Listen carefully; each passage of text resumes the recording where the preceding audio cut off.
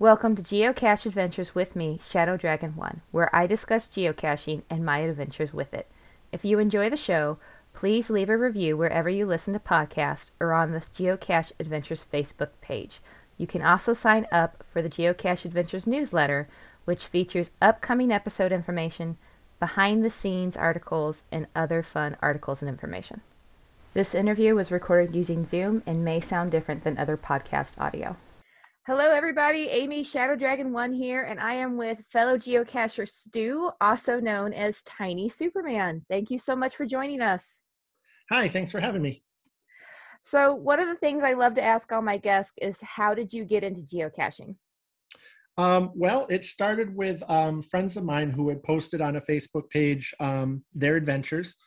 I saw the pictures and the fun that their son was having with it, and so I started asking questions. Later that night, I downloaded the app, and my family and I went out and found our first cache together. And after that, the rest is history. I was hooked, and our family has a new lifestyle with geocaching. So how long have you been geocaching? Since 2012. Okay. Yeah, so a few years. So what are your current stats like for geocaching? Just past 6,700 finds. Nice. And I really got into the hiding game as well. So I've got 912 hides right now. That 912 hides? Yeah. That Only about 500 are active right now, but yeah. Still, that's a lot. Yeah. That's a lot to maintain. I told my wife I was going to stop at 10, so we kind of went over that a little bit. Oh gosh, yeah. That's great. So you have an Instagram account called, and correct me if I'm wrong, I believe it's called The Official Tiny Superman. Yeah, yep. And you have these pictures of little Superman trackables. Can you tell me how that got started? I love Sure. it. It's great. Yeah. Well, one of the things I love about this hobby is the fact that I can tie in so many of my interests all at the same time. So I love visiting new places. I like taking pictures. Obviously, the geocaching part is fun too. So, when I used to visit places, I'd have this little guy, this little Superman that would pose in the pictures of the different places we went. It was just a fun little thing to do. So then when I started geocaching, seemed like a natural transition to have him join in on the adventures. And that's actually how I came up with my name, Tiny Superman, for the little travel bug buddy that comes along in my adventures. So yeah, he poses with the caches, and I started posting them. Obviously the Instagram's fun because I get to share with other cachers, but it's fun for me too because I can relive my adventures. I have everything cataloged, and I can go right over it and relive the memories of some of the fun hides. So yeah. And there are some great pictures on there. I follow you myself, and I always love when the little Superman pops up on my feed. It's just so much fun. Are there different Tiny Superman, or do you just have the one guy? Well, yeah, it started off as one who traveled with me, everywhere I went. And then I got a second one because I'd leave one in my car, and then we'd be in my wife's car, and then I wouldn't have him with me. So we had one for each car. And then I decided after my 1,000th find that I was going to release him. So I have a third one, which is actually the official one that's been released into the wild. So he's been traveling around for a few years now. And then, the other two stay with me. So yeah. So the one that you have released, is he still active? Do you still get logs for him? I still do. There were a couple of close calls where he went disappearing for periods of time. But yeah, he's currently moving around. He's in Spain right now. So it's fun every now and then to see a picture pop up and, see where he's at. Do you have any idea how many miles he's logged? Last time I checked, it was just over 51,000 miles. Wow. Yeah. and he's been to some cool places, that other cachers have taken him to, places that I hope to get to someday. One of my favorite spots was Iceland. And the cacher who took him to Iceland took a lot of pictures. So I really got to see, a little bit of where he was at. So that's my That's goal, awesome. someday get to some of the places that he's been. I love trackables, and I set goals. A lot of my trackables have goals to go to places that I hope to go to someday. So Yeah. trying to live vicariously through my trackables if they ever get there. So you also have a Superman geo art that you created. Yeah. Yep. That's been live now for probably 2 or 3 months. And it's been a lot of fun. A lot Okay, of so fun setting that up. that's fairly recent then, 2 or 3 months. Yeah. Yeah. Nice. So for those who may not be familiar with GeoArt, can you just give us like a real brief explanation of what that is? Yeah, so a GeoArt is a collection of puzzle caches, and the posted coordinates make some kind of a picture or image when you look at them before you find them. So it's a fun way to group a bunch of caches together, make an image, which I think draws people to the caches to some extent. It's always fun to complete a GeoArt. And then when it came time to think of what picture I wanted to do, it seemed like Superman was the thing to do. So that's what we did. It seems to fit your branding quite well. So what made you decide to do a GeoArt? I had done a few of them from different cachers in the area and just had a lot of fun, going after them. And usually a GeoArt, most of them are made up of quite a few caches, anywhere from, I've done some that were like 50 caches up to one that I did that was about 125, something like that. So, it's a fun little way to tackle an adventure and to stay with something, to have a goal. So I thought it'd be fun to set one out myself. So in your GeoArt, your Superman, it's just the symbol, right? The super S symbol. Right. Okay. How many caches are part of that? That was 60 caches. 60 caches. And those are all mystery caches? Yeah, it has to be unknown, however you want to call unknown. them. I call them puzzle caches. And it has to be that so that you can have the virtual coordinates to make the picture. And then the actual cache has to be within 2 miles of those coordinates. So it can be challenging, when you set up your image, to make sure that you have the space to lay out the physical caches. So, and I've seen people do this different ways. I've seen some people that have laid out geo art, and I've literally seen them put, here's the answer to the actual location, or they make an actual puzzle for it. Did you actually sit down and make 60 different puzzles? Or did you make like just variations of the same type of puzzles, or how did you end up doing it? Yeah, it was pretty boring, actually. What I did is I just I posted the actual coordinates on the cache page, but I posted them with a white font on a white background. Okay. So cachers had to work a little bit for it, but not terribly difficult to find. So okay, nice. Okay, yeah, I would imagine if you're trying to come up with unique puzzles for that many caches, that would be very monotonous potentially, or very time consuming at the very least. Right, yeah, for sure.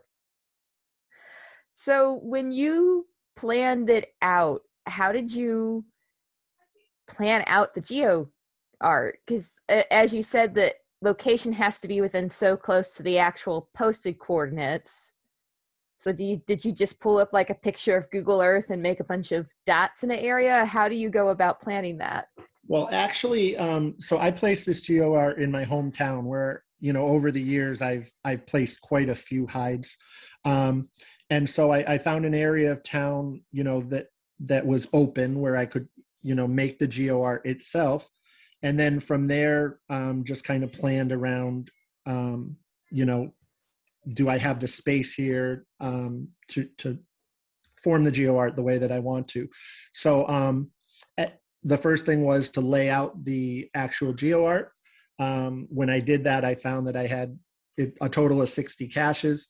And I had about 55 previous hides in town already. So basically I archived those hides, went back, refreshed everything, made it nice and new and ready to go, and then republished as the GeoArt. Oh, okay. So then you only had to make an additional 5 hides. Right. And that was a little tricky, because over the years I had pretty much filled up town as it was. So to go back and find some extra space. And a couple of the spots that I had planned for the GeoArt, just like any time you place a hide, had gotten kicked back by the reviewer for various reasons. So, back to the drawing board and had to find a new location for some of those. So, it's not something that happens overnight. It takes some time and some planning, but it's been worth it. It's been a lot of fun, and it seems to be well received. So how long did it take you to set that GeoArt up? I'd say probably about 6 months from the time that I started laying out the the virtual coordinates to then going and checking up on the caches and placing the new hides, and then the publishing, of course. And that took well over a week from the time that I sent it into the reviewer to be published. You can imagine, to go through 60 caches and make sure that everything lives up to expectations there. But yeah. So when you submit a GeoArt, do you submit it all at once and say, hey, this is a GeoArt and here's all 60 or however many at one time? Or do you submit like 10 at a time, or how does that work? Yeah, well, the way I did it is I waited till it was all set to go, and I submitted all 60. And after the reviewer got back to me, as I said, there were a couple that needed adjustments or needed new locations. And the reviewer asked me, if I wanted to wait until the GeoArt was complete, or if he wanted me to publish some of them. I decided it would be best to have everything come out at once, ready to go. So, we held it off a few weeks while I made the changes that needed to happen. And then when it was all set, he published the group together. Nice. Okay. So these 60 caches, are they 60 pill bottles? Do you have different sizes and different types of containers, or, is it, what are those of, it's 60 caches, let's just get 60 Altoid tins and just put them out there? Like how did you plan that? That's a great question, because a lot of the GeoArts that I've done have been exactly that. It's been one type of container, basically one type of hide. And, for some of the GeoArts that I've had to travel to, I might spend an hour or two going after them, but after that, it starts to get boring after a little while. So, you stop and then you go back a different day. With this GeoArt, because it was built mostly on caches that I had previously placed, I was able to do a variety of containers, a variety of terrains. So I think that's maybe made mine stick out a little bit more than some others, is the fact that it's not just one type of hide or one type of terrain. It's a mixture of those. That's nice. Yeah, I've worked on some GeoArt, and it almost kind of turns into sort of a power trail. You realize once you solve them all, it's like, oh, there's like a roll of 50 telephone poles, and it seems like there's a cache at all 50 of these. And right. While it's still fun, it is kind of a little monotonous after so many finding the exact same thing over and over again in the same day. So it's really neat that you did it a bit different and a little more variety to your caches, your art there. Do you have any advice for anybody that wants to put out a GeoArt? Well, I will tell you one thing I learned about it after the fact is that cachers like to go after the GeoArt, and they like to do as much of it as they can in a day. So I've had several cachers who went out and did, all 60 in a day. And usually when they do that, they're going out with a friend of theirs or several friends. So I wasn't prepared for the amount of emails that I would get for notifications. I think one weekend I got over 300 emails, Oh, saying your wow. cache was found. So that was something that I just had never given thought to. Um, so there's that. As far as putting it together, just I think patience. It's not something that happens overnight. If you want to do a good job on it, it takes time. Yeah, that's some good advice. You said 6 months to get yours all lined up from start to publish, right? Right, right. Okay, so definitely prepare for it to take some time. And maybe it almost sounds like did you go through your email and like set up a folder just to send all those notifications to so it didn't just flood your inbox or Well, what did it's you funny that you mentioned that because prior to the GeoArt, my geocaching email was also my personal email. And so, it wasn't really an issue. I'd get emails through there or whatnot. But after the GeoArt, I did have to set up my own personal geocaching email so that I could keep it separate. Um, but it's been fun. It's been great. That's awesome. Have you gotten any logs, any fine logs that somebody has sent for your GeoArt that's just really stood out in your memory at all? Um, Not really.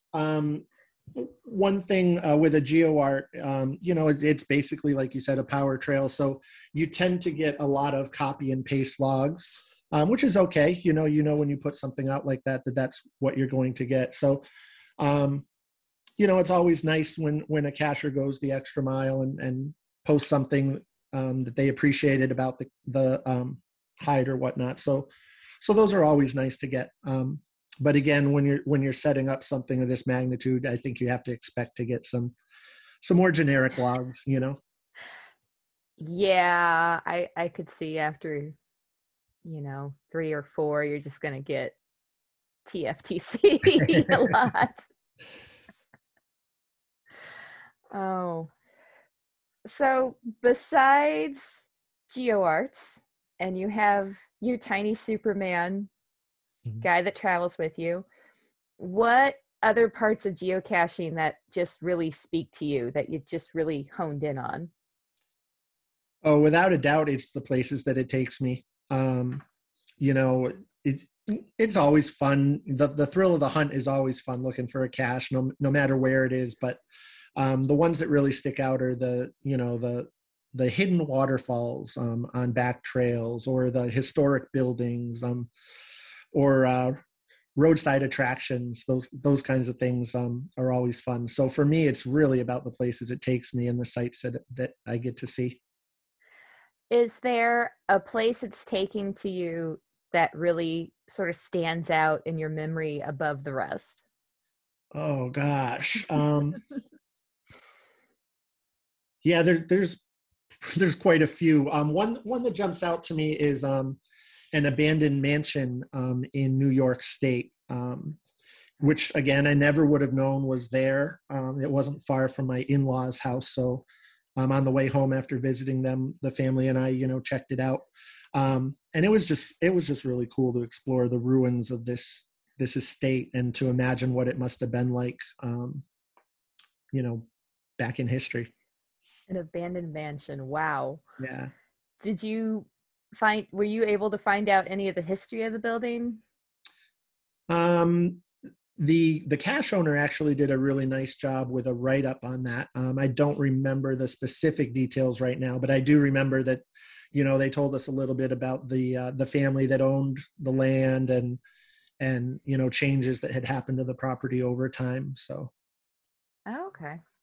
That's nice that the cash owner went that sort of extra mile and made the cache page explaining the area. Because I mean, how many times do you go to geocache where the description just says place this hide with permission of whoever, and right, right. there may or may not be something spectacular about the area that they could have added to it, but it's always nice to see when they do go to that extra detail in a cache page, especially someplace unique like that.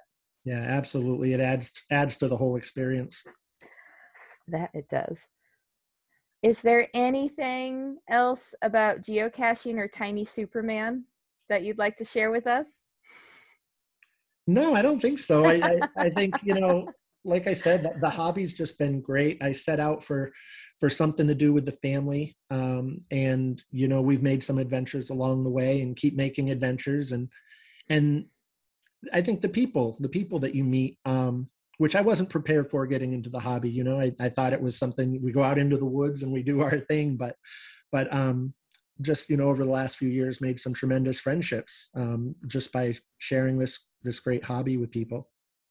That's great. It is amazing the people you can meet just out randomly on a trail someplace, phones and GPSs out. You kind of just automatically realize, I think I know what you're doing here, and I'm doing the same thing. Yep, absolutely. Warning, this part of the show contains spoilers for the cache that is about to be discussed. So every episode, we do a cache highlight, and you have graciously agreed to highlight a cache for us. So can you tell us what is the name of this geocache? The name of the cache is called Phone Booth. Cache code GC87WW6. Difficulty rating 4, terrain rating 1.5. The description reads, "Welcome to Phone Booth, where you can step into a piece of nostalgic history. This is a gadget smart cache. You need to figure out what you have to do to find the log and sign it. The geocache does not need to be taken apart, pried open, or otherwise disassembled in any way. No tools are required to open this cache other than your geosenses and some spare change. Gently manipulate things on the cache. The cache will open when the correct solution has been found. Please be sure to put everything back exactly the way you found it before leaving the cache. Please do not forget to lock the lock on the phone booth door to keep muggles out. Thank you for doing that. Note, read the entire description section. Skipping over it will only frustrate you at the cache, and you would be better off finding Tupperware in the woods at that point. Use the information provided to your advantage and don't overthink it. This cache is available during daylight hours only. Expect to spend 30 minutes to 1 hour on this cache. The object of finding the final and signing the logbook is to have fun with this cache and dialing numbers. Dial any of the phone numbers found on the phone booth or in the phone book. Take a look around at the artwork and reminisce of days of yesteryear. You young kids can just Google what you see. Please note you will not be able to solve this cache by just looking at things and trying to figure them out. There is no puzzle or encrypted messages anywhere. I would highly suggest that you call 411 to get information on how to use the payphone, volume controls, etc. And don't forget, call waiting was not invented when people used payphones. If you have not been given any hints during your phone calls, then you need to call people phone numbers. Look at people you recognize in the phone book and call them. Take a look at the commercial business listings and call them. Calling commercial business listings or white page numbers that are in bold multiple times will allow you to hear different information each time you call them. Try it. If you are not receiving any hints, then you're not calling enough numbers. Reread the previous sentence and repeat it out loud. Once you have called enough people and have gotten all the information that you need, you simply have to drop a dime and call the cache owner. Note, dropping a dime is just an expression. On this payphone, any coin will work. Dimes, nickels, quarters, Canadian coins, etc. And you only need to use it when dialing the cache owner, i.e. any other number, no coins are needed. If you are attempting to find this cache directly after another find, be sure you are starting from the beginning by pressing the red reset button found at the top of the cache. Before you begin, only press it once and you will hear the initialization sound. Do not press the reset again to restart the cache as you continue with solving. That will only hinder your experience. The button is clearly marked. Note that the cache will automatically reset itself after it has been idle for 15 minutes.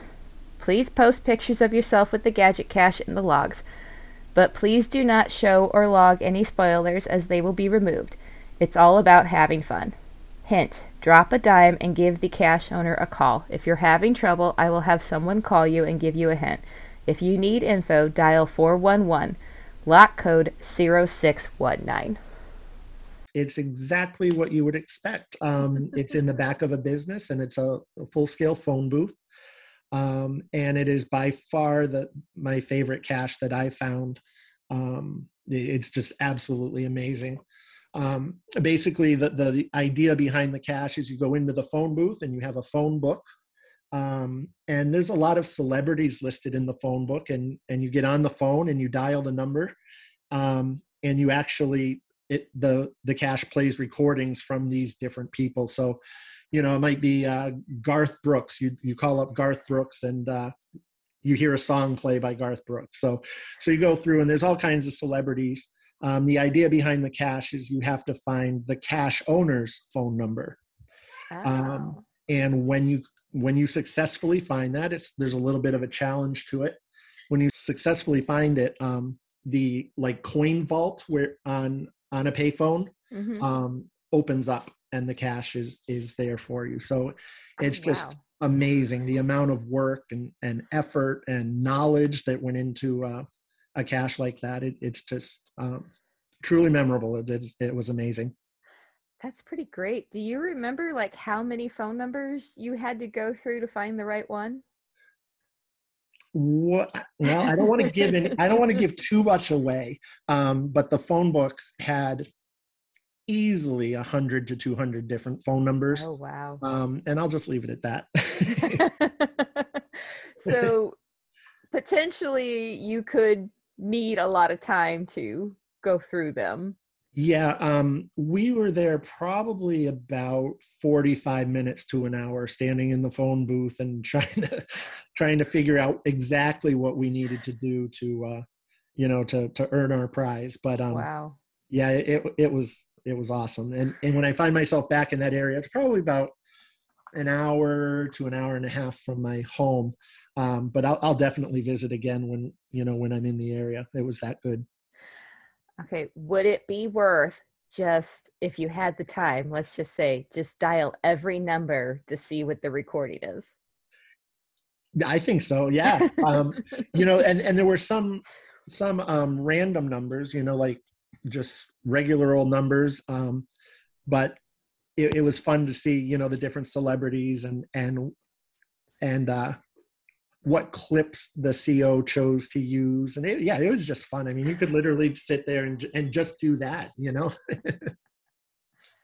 That's pretty awesome. That sounds like a really fun geocache. And you said it's just in the back of a business? Yeah, as it turns out, the CO of the cache, his wife owns a hairstyling salon.